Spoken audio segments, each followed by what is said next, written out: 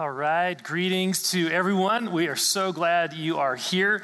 Before we jump into the message, I wanted to give you a heads up on something very cool coming up in February. For the past 3 years, the People of Christ community have been part of God's work here in Greeley and around the world through an initiative we have called Gospel Unleashed. So from South America to Africa to the Middle East to India, there are incredible stories of lives being changed. And so for 3 weeks in February, we're going to be sharing and celebrating these stories and casting a vision for the upcoming year in Gospel Unleashed. And so through Gospel Unleashed, lives, many lives have been changed. And I think ours more than anyone else, right? The most of all. And so join us for these special services starting the weekend of February 7th and 8th. You will be touched and inspired to see how what God can do in Greeley, Colorado can make a difference in people's lives around the world. Now, I'm sure that every one of us can look back at our lives, and we have some season in our lives where we look back at that and we think, man, I am so glad I don't have to live through that again. You know, for me, one of those seasons was 7th grade. There is kind of this dark cloud that just sort of hangs over that time in my life. I was a late bloomer. The only thing that seemed to be growing on my body was my feet. In the guys' locker room, after gym class, I saw hair growing in places I didn't even know it was supposed to grow, So I was short and I was skinny and very self-conscious, and I had a crush on Tammy Hobson, and I would hyperventilate whenever I would get within 20 feet of her. But that's not all. Can you picture in your mind, that stereotypical bully from the movies that picks on the weak and defenseless skinny kid? Well, I was that kid. And Adrian was the bully. Adrian was 6 inches taller than me. He would follow me and glare at me and taunt me. Is that a Sesame Street lunchbox in your locker? And did your mom pick out your clothes today? And why don't you meet me outside school and I'll show you who's boss? So every time the bell rang to go to the next class, I wanted to disappear. His presence made my life miserable. Now, I hope you didn't have an Adrian when you were growing up, but the truth is, all of us have a bully in our lives. It's called fear. Fear is just like a bully. It is constantly following us, trying to intimidate us, to scare us, to rob us of life and joy. What's your bully? Is it a fear of failure? Maybe that's why you work 70 plus hours a week. Or perhaps it's a fear of rejection, which keeps you from getting close to people.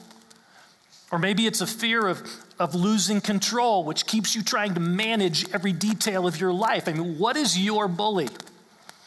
Now, as we saw last week, if we allow these fears to take control of our lives, we will live in bondage, missing out on the life and freedom and significance that God designed us to experience. But all of that is easier said than done, right? How on a daily basis are we supposed to conquer our fears? Well, that's what this current teaching series, Be Strong and Courageous, is really focusing on. We're learning from a great leader in the Old Testament, a guy named Joshua, who, like us, struggled with fear. And as we see how God helped Joshua experience victory in the face of his fears, we too can learn how to face our fears. So in your digital Bible or your print Bible or whatever you got, turn to the book of Joshua, chapter 1. Joshua is near the beginning of your Bible. And as you're turning there, let me set the stage where we find Joshua in this story. Centuries earlier, God had called a man named Abraham to move away from his family to a new land. And God promised this land to Abraham and his descendants. But God also let Abraham know that his people would be in exile and slavery for 400 years, which is exactly what happened. The nation of Egypt put them in slavery for 4 centuries. And at the end of that time, God called a man named Moses to rescue his people from Egypt. And so through a dramatic series of events, 10 plagues, Pharaoh eventually relented and let God's people go. And so finally, God's people would be able to enter the land that God had promised them. Happy ending, right? Wrong, not so fast. As we talked about last week, just as they were getting ready to enter this amazing land, fear began to take hold.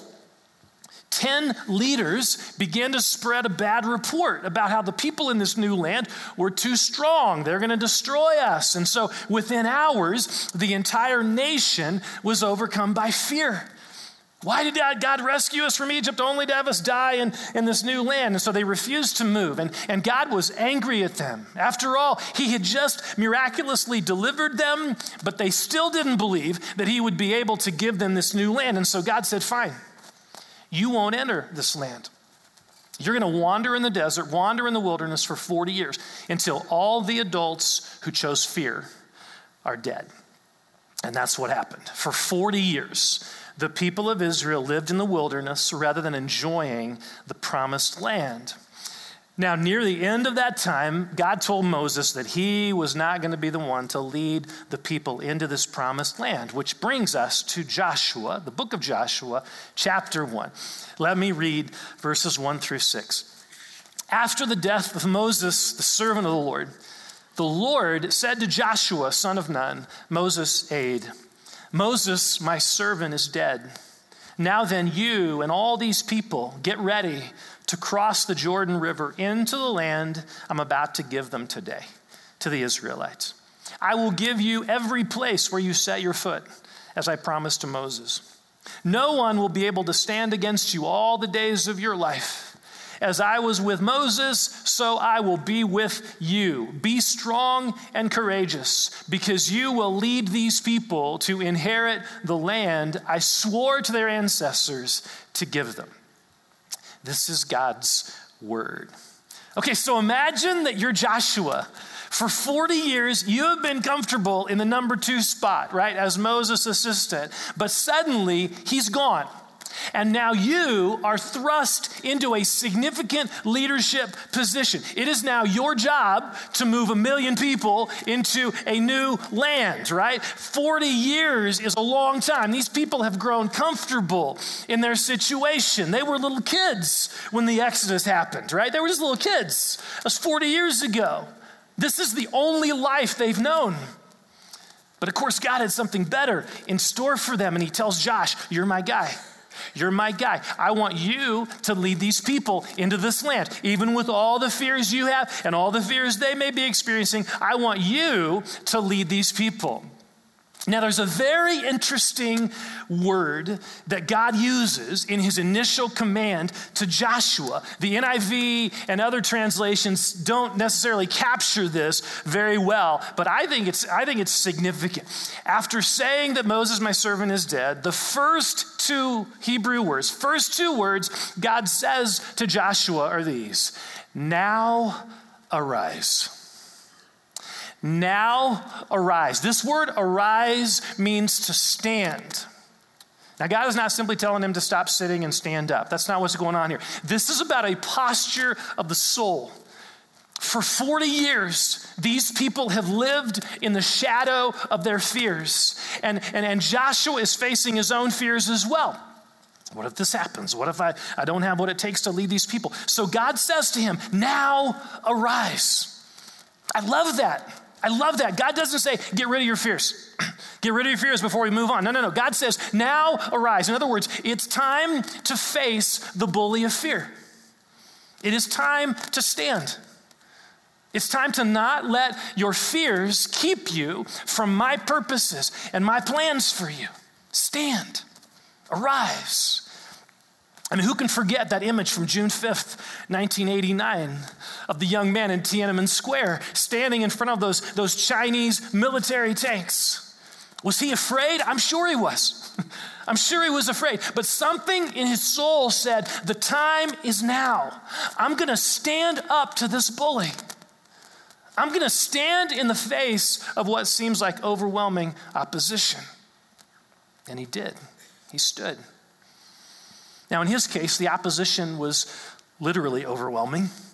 The Chinese government probably quickly had him dealt with, although I looked on the internet, no one really knows for sure what happened to him. But in our case, while our fears feel overwhelming, in reality, they are Adrian-like bullies. putting up a facade of intimidation, when in reality, these fears, all of them, cower in the presence of God. And now He's not saying to us, get rid of your fears. Remember, as we talked about last week, it is not realistic to try and get rid of our fears as if we're never going to feel fear again. No, God is saying to us, now arise. I know fear has been a bully in your life. I know how fears have harassed you and tried to control you. Here's what I want you to do. I want you to stand and face them in the resources that I have for you. That's what God's saying. Now, arise. So how do we do that? How do we face our fears like that? Well, keep your finger in Joshua 1 if you want to, because we're going to come back there in a little bit. But I want to jump to the New Testament, where we are given an incredibly powerful answer to that question. We are given an incredibly powerful verse that helps us understand the resources God has given us in our battle with fear. It's found in 2 Timothy chapter 1, verse 7. In fact, let's read this verse out loud together. For God has not given us a spirit of fear, but of power and of love and of a sound mind. Now, in this verse, God reveals 3 resources that can help us face our fears. Now, these are not 3 easy steps. This is not a little formula. What we're talking about here, these things are a lifestyle. They are resources. They are tools that God wants us to learn how to utilize in our everyday lives, in our everyday battles with fear. The first resource is power. Power. It says God has given us a spirit of power, not a spirit of fear, but of power. See, one of the things that we really need to realize when we're talking about fear is that there is a spiritual warfare aspect to fear. See, fear is one of Satan's most often used tactics. He is described in 1 Peter as being, Satan is described in 1 Peter as being like a roaring lion. Well, what does a lion's roar accomplish? It doesn't do any physical damage. No, what does it do? It intimidates. It intimidates. It stirs up fear. That's what Satan does. If he can get us to live in fear, then we won't be walking in faith. Fear and faith are incompatible. Fear, here's another way of saying that. Fear is to Satan what faith is to God. Fear is to Satan what faith is to God. So when we're talking about being strong and courageous, when we're talking about standing up to our fears, we need to make sure that we are aware of the spiritual warfare component to this. Paul refers here to a spirit of fear. A spirit of fear. For many of us, our fears are being stoked by the enemy. Being stoked by the enemy or one of his minions. And often we don't even recognize that. We just sort of passively accept our fears as a normal part of our life, as just a way of life, which is exactly what Satan wants us to do. Just passively accept our fears. Well, what we need to realize is that sometimes our fear is actually an assault of the enemy against us. It's an assault of the enemy. It's a spiritual attack. So what are we supposed to do in the midst of a spiritual attack? Do we flee? Do we run away? No. Scripture tells us, this is an important distinction. The Bible tells us that when we are tempted, we are to flee. So when we experience temptation, we flee. But the Bible does not tell us to flee when we're experiencing a spiritual attack. What are we supposed to do when we're experiencing a spiritual attack? Fight. Resist. We're supposed to stand and fight. In fact, in Ephesians 6, Paul makes this so clear. Listen to his words here. Verses 10 to 13 of Ephesians 6. Finally, be strong in the Lord and in his mighty power. Put on the full armor of God so that you can take your stand against the devil's schemes. For our struggle is not against flesh and blood, but against the rulers, against the authorities, against the power of this dark world, and against the spiritual forces of evil in the heavenly realms. Therefore, put on the full armor of God so that when the day of evil comes, you may be able to stand your ground. You may be able to stand your ground. And after you have done everything, to stand. See, notice, we are not called to run away from spiritual attack. We are called to stand and fight. Not with our weapons, but with God's. See, this is the power piece that Paul is talking about in 2 Timothy 1:7. God has not given us a spirit of fear, but of power, of spiritual power. So what does this look like practically speaking? Here's what I think what it means, practically speaking. It means that we need to get a little fight in us as it relates to our fears. We need to get a little fight in us as it relates to our fear. Anytime fear arises in our heart, we need to recognize that this may be a spiritual attack. Now, I'm not saying that every fear is a spiritual attack, but some of them are.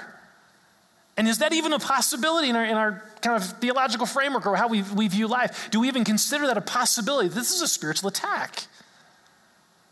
So rather than passively accepting the fear that we're feeling in that moment, rather than just passively accepting that, we can respond with power, choosing to renounce it and resist it in the name of Jesus, through the blood of Jesus.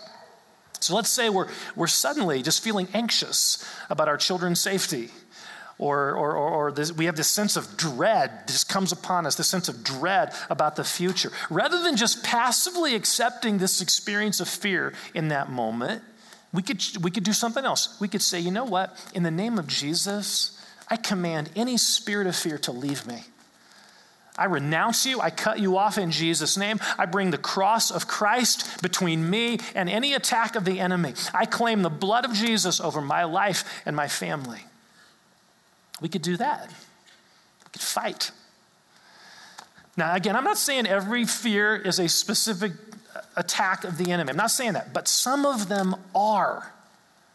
Because fear is Satan's MO. Some of them are. And why not wield the weapons God has given us to stand in the face of our fears? To stand in that moment when we're experiencing fear. Okay, so that's one resource we have, power. A second resource that God has given us to help face our fears is love.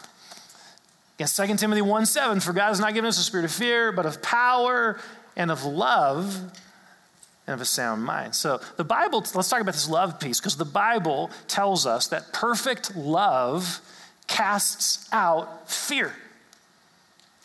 That perfect love is found in Christ alone.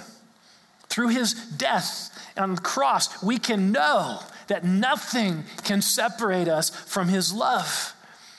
When our soul is rooted in his perfect love for us, our fears dissipate. Our fears dissipate when our soul is rooted. And I'm talking about a real-time experience. I'm not talking about, fear is forever dissipating. I'm talking about a real-time experience.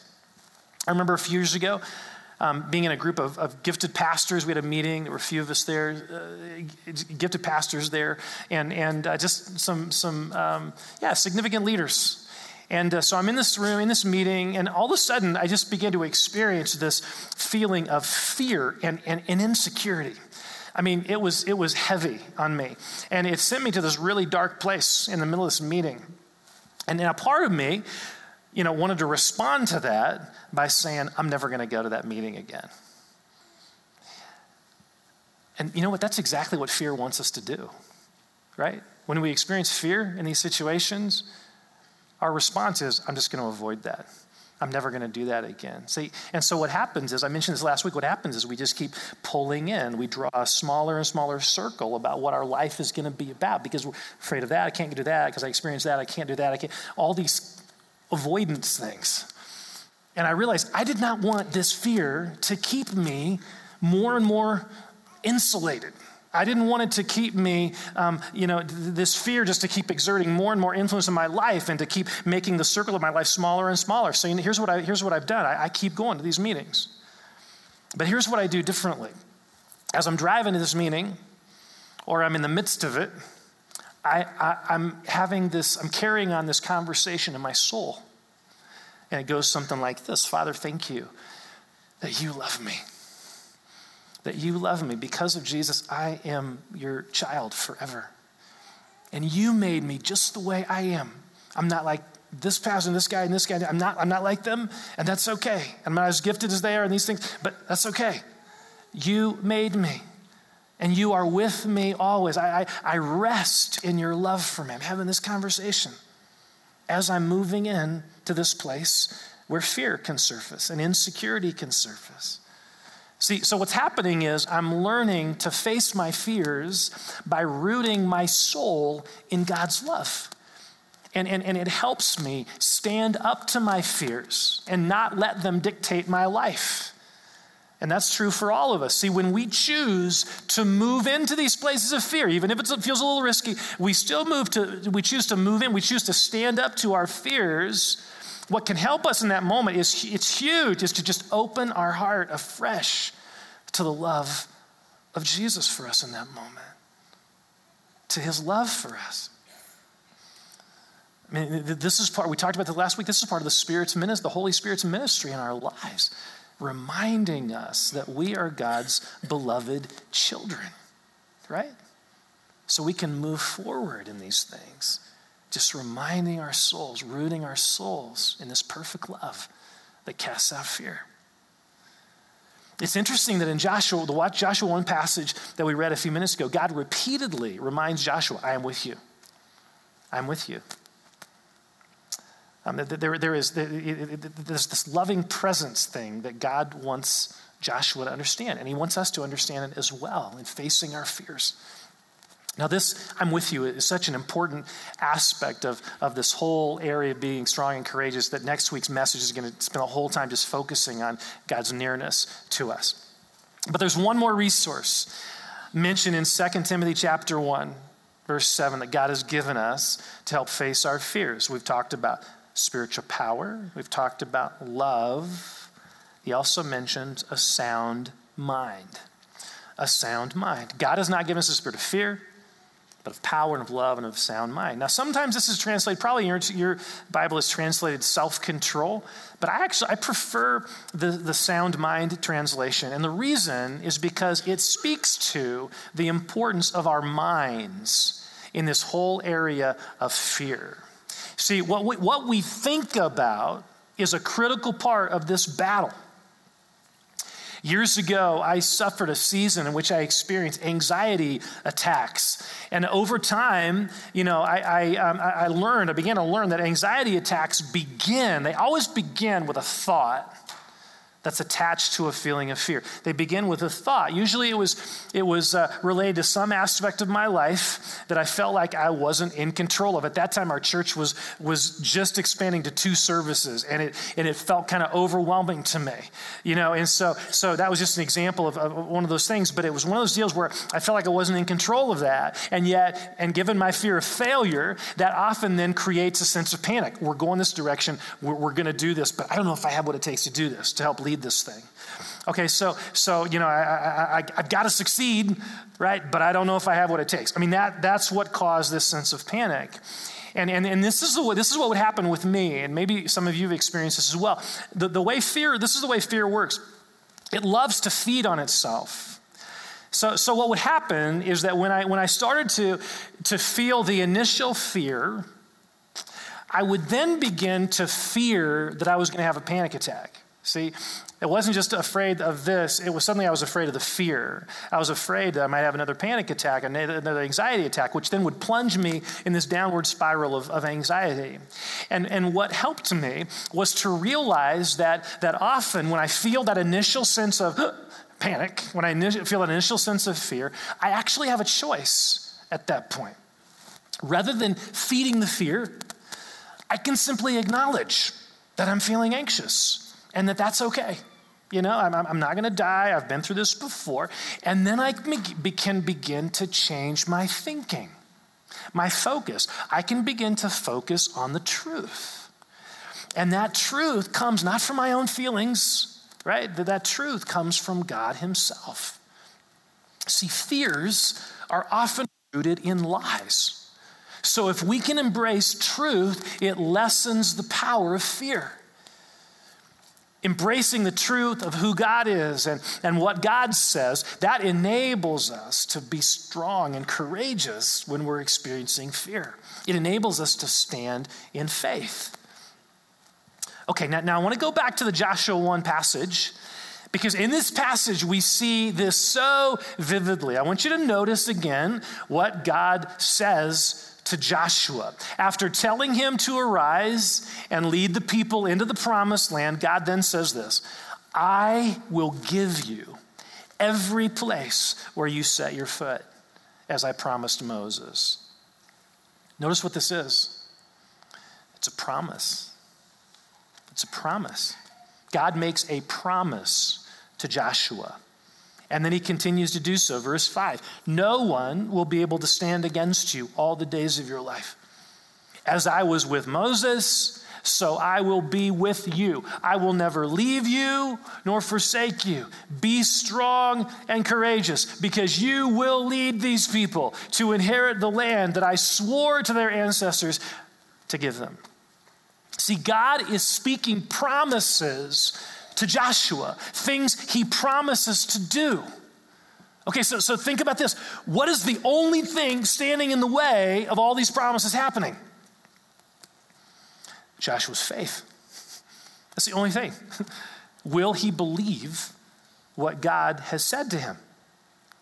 See, that's the critical issue, and the same thing is true for us. God has given us some amazing promises in his word, promises that can encourage and strengthen us in our lives. But the question is, will we believe what God has said to us? Fear doesn't want us believing these promises. It wants us to focus on our circumstances, right? Or all the what ifs. But God invites us, in the midst of our fears, God invites us to refocus our minds on his promises, on his character, on his truth. We may not feel like it, but it's a choice we make. And it can be an incredibly powerful choice. Will we choose to believe God's promises to us? Now, for Joshua, those promises were very specific, and they were related to the specific land they were entering into. But for us, we also have promises. We have promises from God that are specific to us as well. I love how Paul describes this in 2 Corinthians 1, verse 20. Look at this verse. For no matter how many promises God has made, they are yes in Christ. See, we live on the other side. Joshua lived in the Old Testament. We live on the other side of the cross. These promises are yes in Jesus. In Jesus, God's promises become real and specific to us. When God promises, I will never leave you or forsake you, we can know that promise is yes in Christ. I mean, Jesus endured the cross for us. He experienced separation from God on the cross so that we who are in Christ will never be separated from God again. That promise is yes in Christ. When God promises that we are his beloved sons and daughters and that nothing can separate us from his love, that promise is yes in Jesus.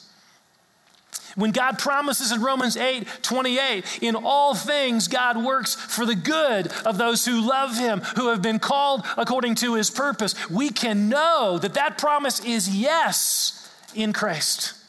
It's yes for us in Christ. Jesus makes all these promises real to us. They are promises we can embrace, that we can believe, that we can stand on. Now, the problem is, many of us are familiar with these promises, but we're not necessarily standing on them. We're not intentionally embracing them. So how can we do that better? How can we more effectively focus our hearts and minds on these promises? Well, I want to talk for just a moment about a specific practice that can help us grow in this. It's not the only one, but it's a practice that can help us grow. And that practice is the speaking forth of these promises. It's speaking forth these promises. I don't know if we realize how powerful our words are. See, our words have a way of declaring things, of speaking them forth as if they're true. I mean, how many of us have wounds in our past that we're still dealing with as adults? Wounds that resulted from someone important in our life speaking negative words over us. You'll never amount to anything. You're a failure. No one wants to be with you. You're a bad person, et cetera, et cetera. Spoken words have power. They influence our destiny, which is why we need to be intentional about the words we speak.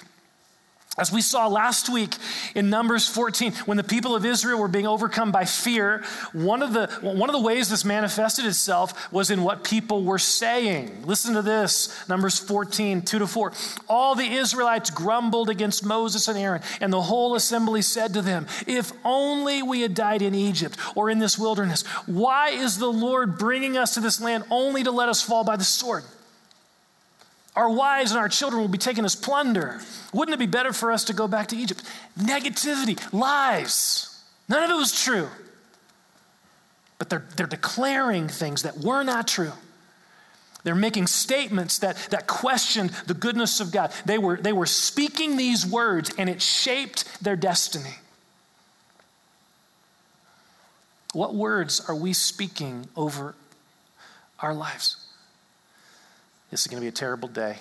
I just know it. My boss hates me. No one likes me.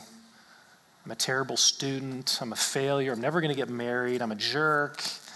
I'll never get over this. Life never seems to go my way. I'm sure I'm not going to get that job. Our marriage is always going to be horrible. You may think that saying things like that doesn't matter, but it does.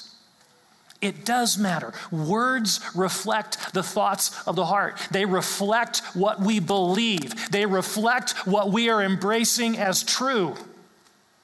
They have power. So rather than speaking forth words of negativity and lies and all that stuff, imagine the power of speaking forth the truth of God's promises. The truth of his character. I mean, what if in the face of our fears and negativity, we all go there. What if though in the face of that, we chose instead to speak forth something like this? You know what? I declare my faith in Jesus, who died on the cross for my sins and rose from the dead, that I may have life.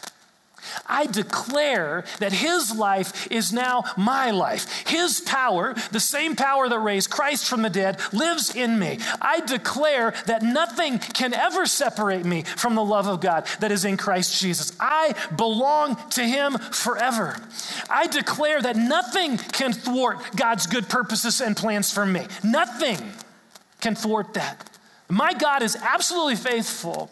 And I declare that God's perfect love is driving out my fear. Fear will not rule my life. I am strong and courageous because Jesus lives in me. I can do all things through Christ who strengthens me. Amen. See, notice what we're doing. We're declaring truth. We're declaring truth. We're embracing God's promises. It is a tangible way to face our fears. Now, this is not a magic formula, just repeat these words. I'm not talking about that. What it is, though, this is simply a way to begin changing the trajectory of our minds and our hearts from negativity and lies to instead focus on God's promises to us in Christ. I mean, that can dramatically change the spiritual atmosphere over our lives. Dramatically change the spiritual atmosphere over our lives. What are we speaking forth? What are we saying? What are we declaring with our words? It's a huge issue. Okay, so here's what we've learned. In Christ, God has given us 3 tools to help us be strong and courageous, to help us face our fears. They are the tools of power and love and a sound mind. God wants us to learn to stand in his power. He wants us to learn how to stand in his love. And he wants us to learn how to stand in his promises. Because of Jesus, we have the privilege of experiencing these things in a way that the people in Joshua's day couldn't experience it. We have a way to experience his power, love, sound mind in a way that those people couldn't. We can face our fears in a way that those people couldn't. all because of the power, the love, and the promises given to us are in Christ. They're all ours in Christ. Let's pray together.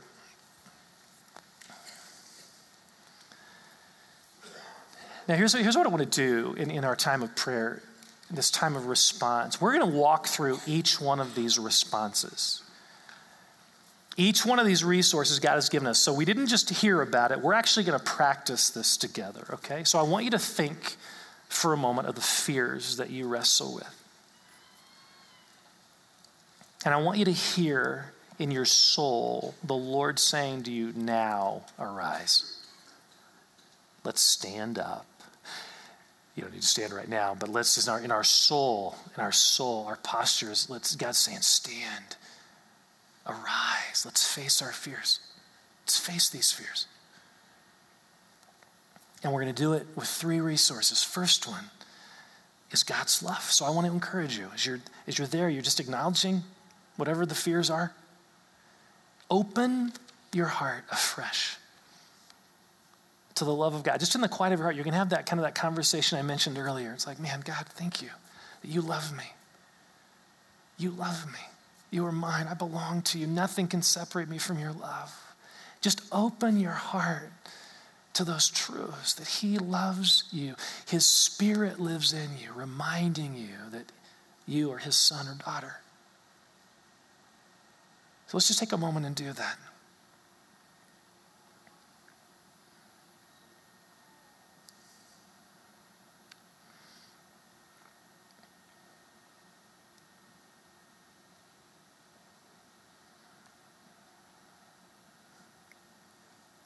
Thank you, Lord, that your perfect love casts out fear.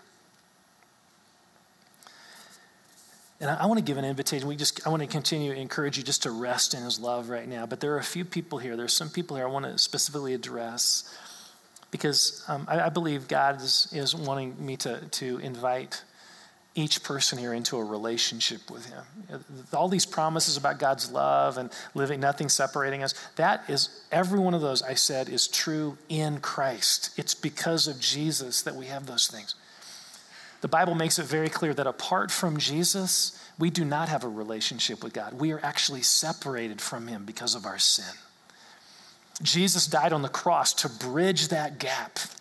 He paid the penalty for our sins so that we could have a relationship with God. And so there may be some of you here and you're thinking, man, I want that. I'm not sure I have a relationship with God in Christ, and I want that.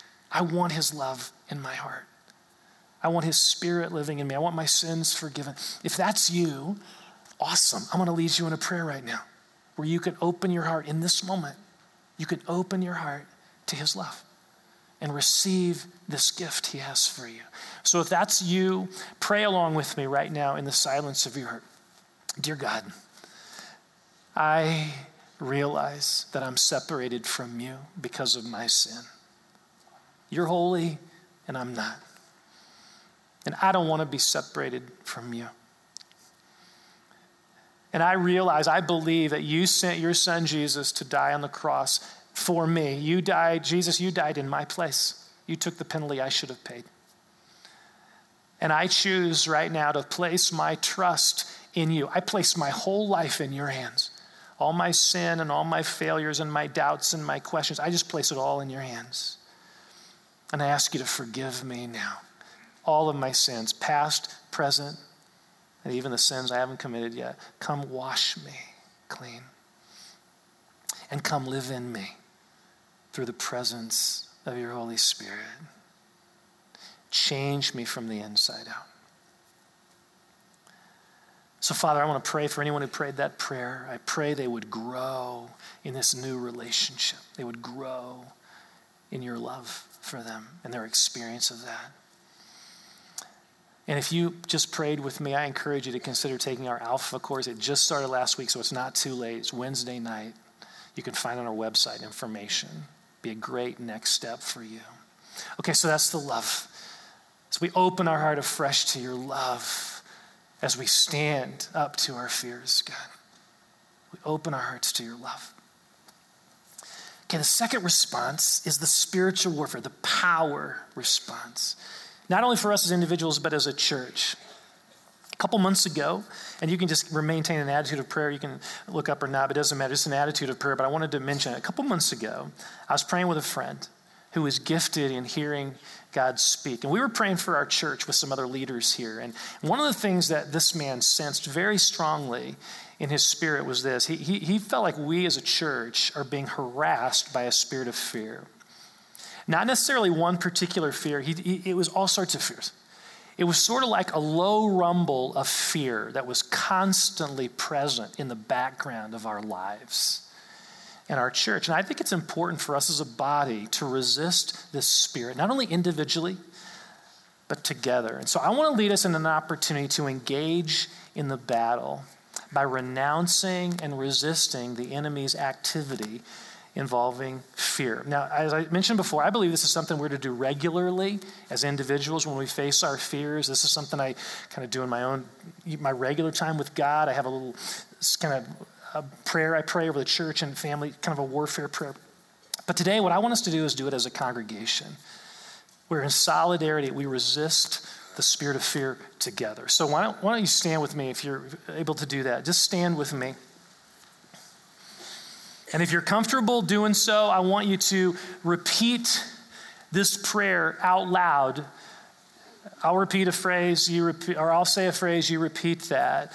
And this is really just it's a simple, but it's a warfare prayer. And again, I don't want you just to repeat the words. We're declaring this together, all right? We are commanding any spirit of fear to be broken over us. So here we go. Repeat after me. Lord Jesus, I renounce any holds. I renounce any hold that a spirit of fear has had on my life.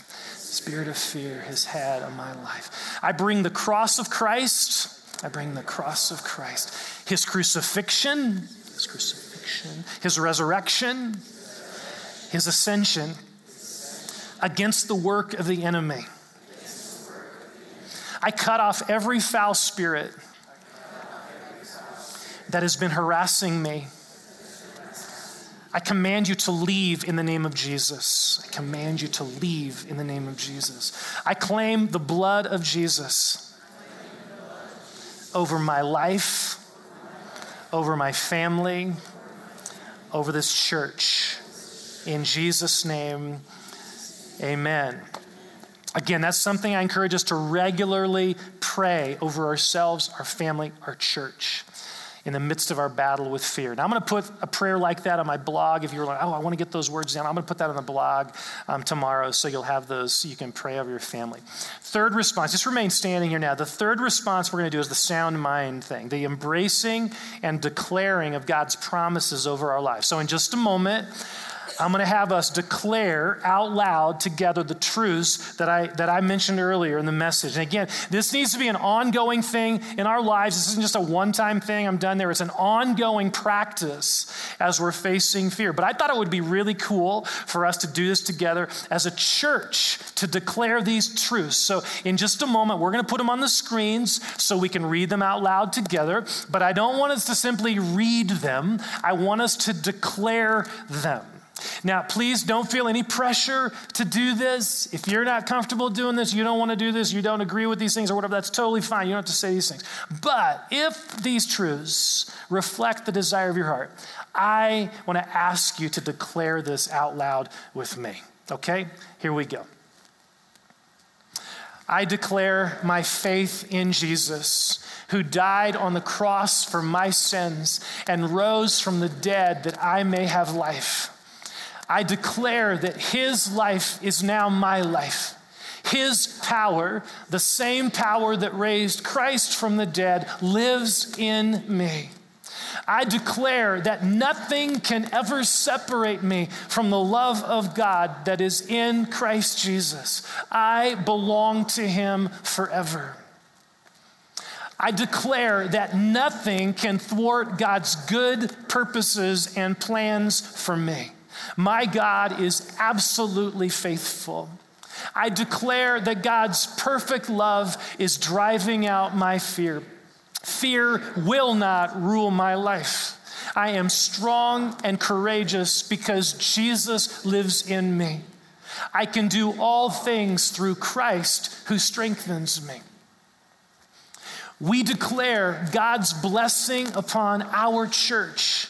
We will follow Jesus together, trusting him to do above and beyond what we could ever ask or imagine. Amen? Amen. Now again, these things, these truths are things we can speak over our lives, especially when fear arises. We can declare these truths. So again, if you want a copy of these, I'll put those on the blog as well. You get a link from our website.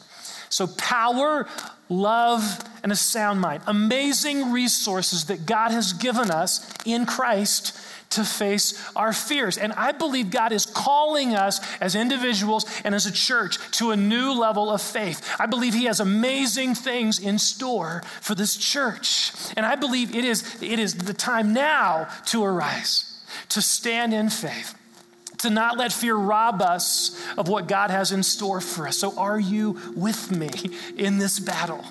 Are you with me here? I feel like this is one of those defining moments for our church. Are we going to be a church that holds back because of fear, or a church that moves forward in faith? Now, because of the significance of this weekend and this issue and what God is doing here, we wanted to have some tangible way to express our desire to face our fears and to be strong and courageous and to do so together. And so we came up with this idea of a bracelet, a Be Strong and Courageous bracelet that we all can wear, if you want to, we all can wear during this teaching series. It's a symbol of solidarity. It's a symbol of both our personal desire to face our fears and also a symbol of our church's desire to walk in faith. And so ushers, if you want to begin passing those out, we have enough for one for each person here. And so the buckets are going to go by. Just grab one of the bracelets out of there. And you'll notice on it, it actually says hashtag Be Strong and Courageous, so that we can encourage each other via Facebook or Twitter or Instagram. We can encourage each other. Go ahead and pass them out, ushers. Go for it. As quickly as possible, just get those buckets out there. Grab a bracelet. And again, the invitation here is to wear this during this teaching series. It's to wear this as a way to personally declare your desire to stand up to fear, to arise, to face your fears, and also as a way to signify our solidarity as a church, that we're doing this as a church. We want to be a church that is filled with faith, being strong and courageous as we move towards the vision that God has for us. Amen. Amen. Awesome. Let me pray for us, then I'm going to turn it over to the worship team here. So God, set us free right now to worship you. We've declared truth in word. Now we want to do so in song. So set us free to do that. And I also want to just pray for our intercessors with the red lanyards around the room. If anyone here needs to receive prayer, just slip out of your seat. Go to these folks. They would love to pray for you. And there is faith in this room. There is faith here for God to move. And so I encourage you to take advantage of that. Go to these folks, and you can just go back to your seat. So Lord, continue to stir our faith as we face our fears in your power, your love, and in just embracing and declaring your promises. So we love you. Set us free to worship you, God. Thank you, Lord.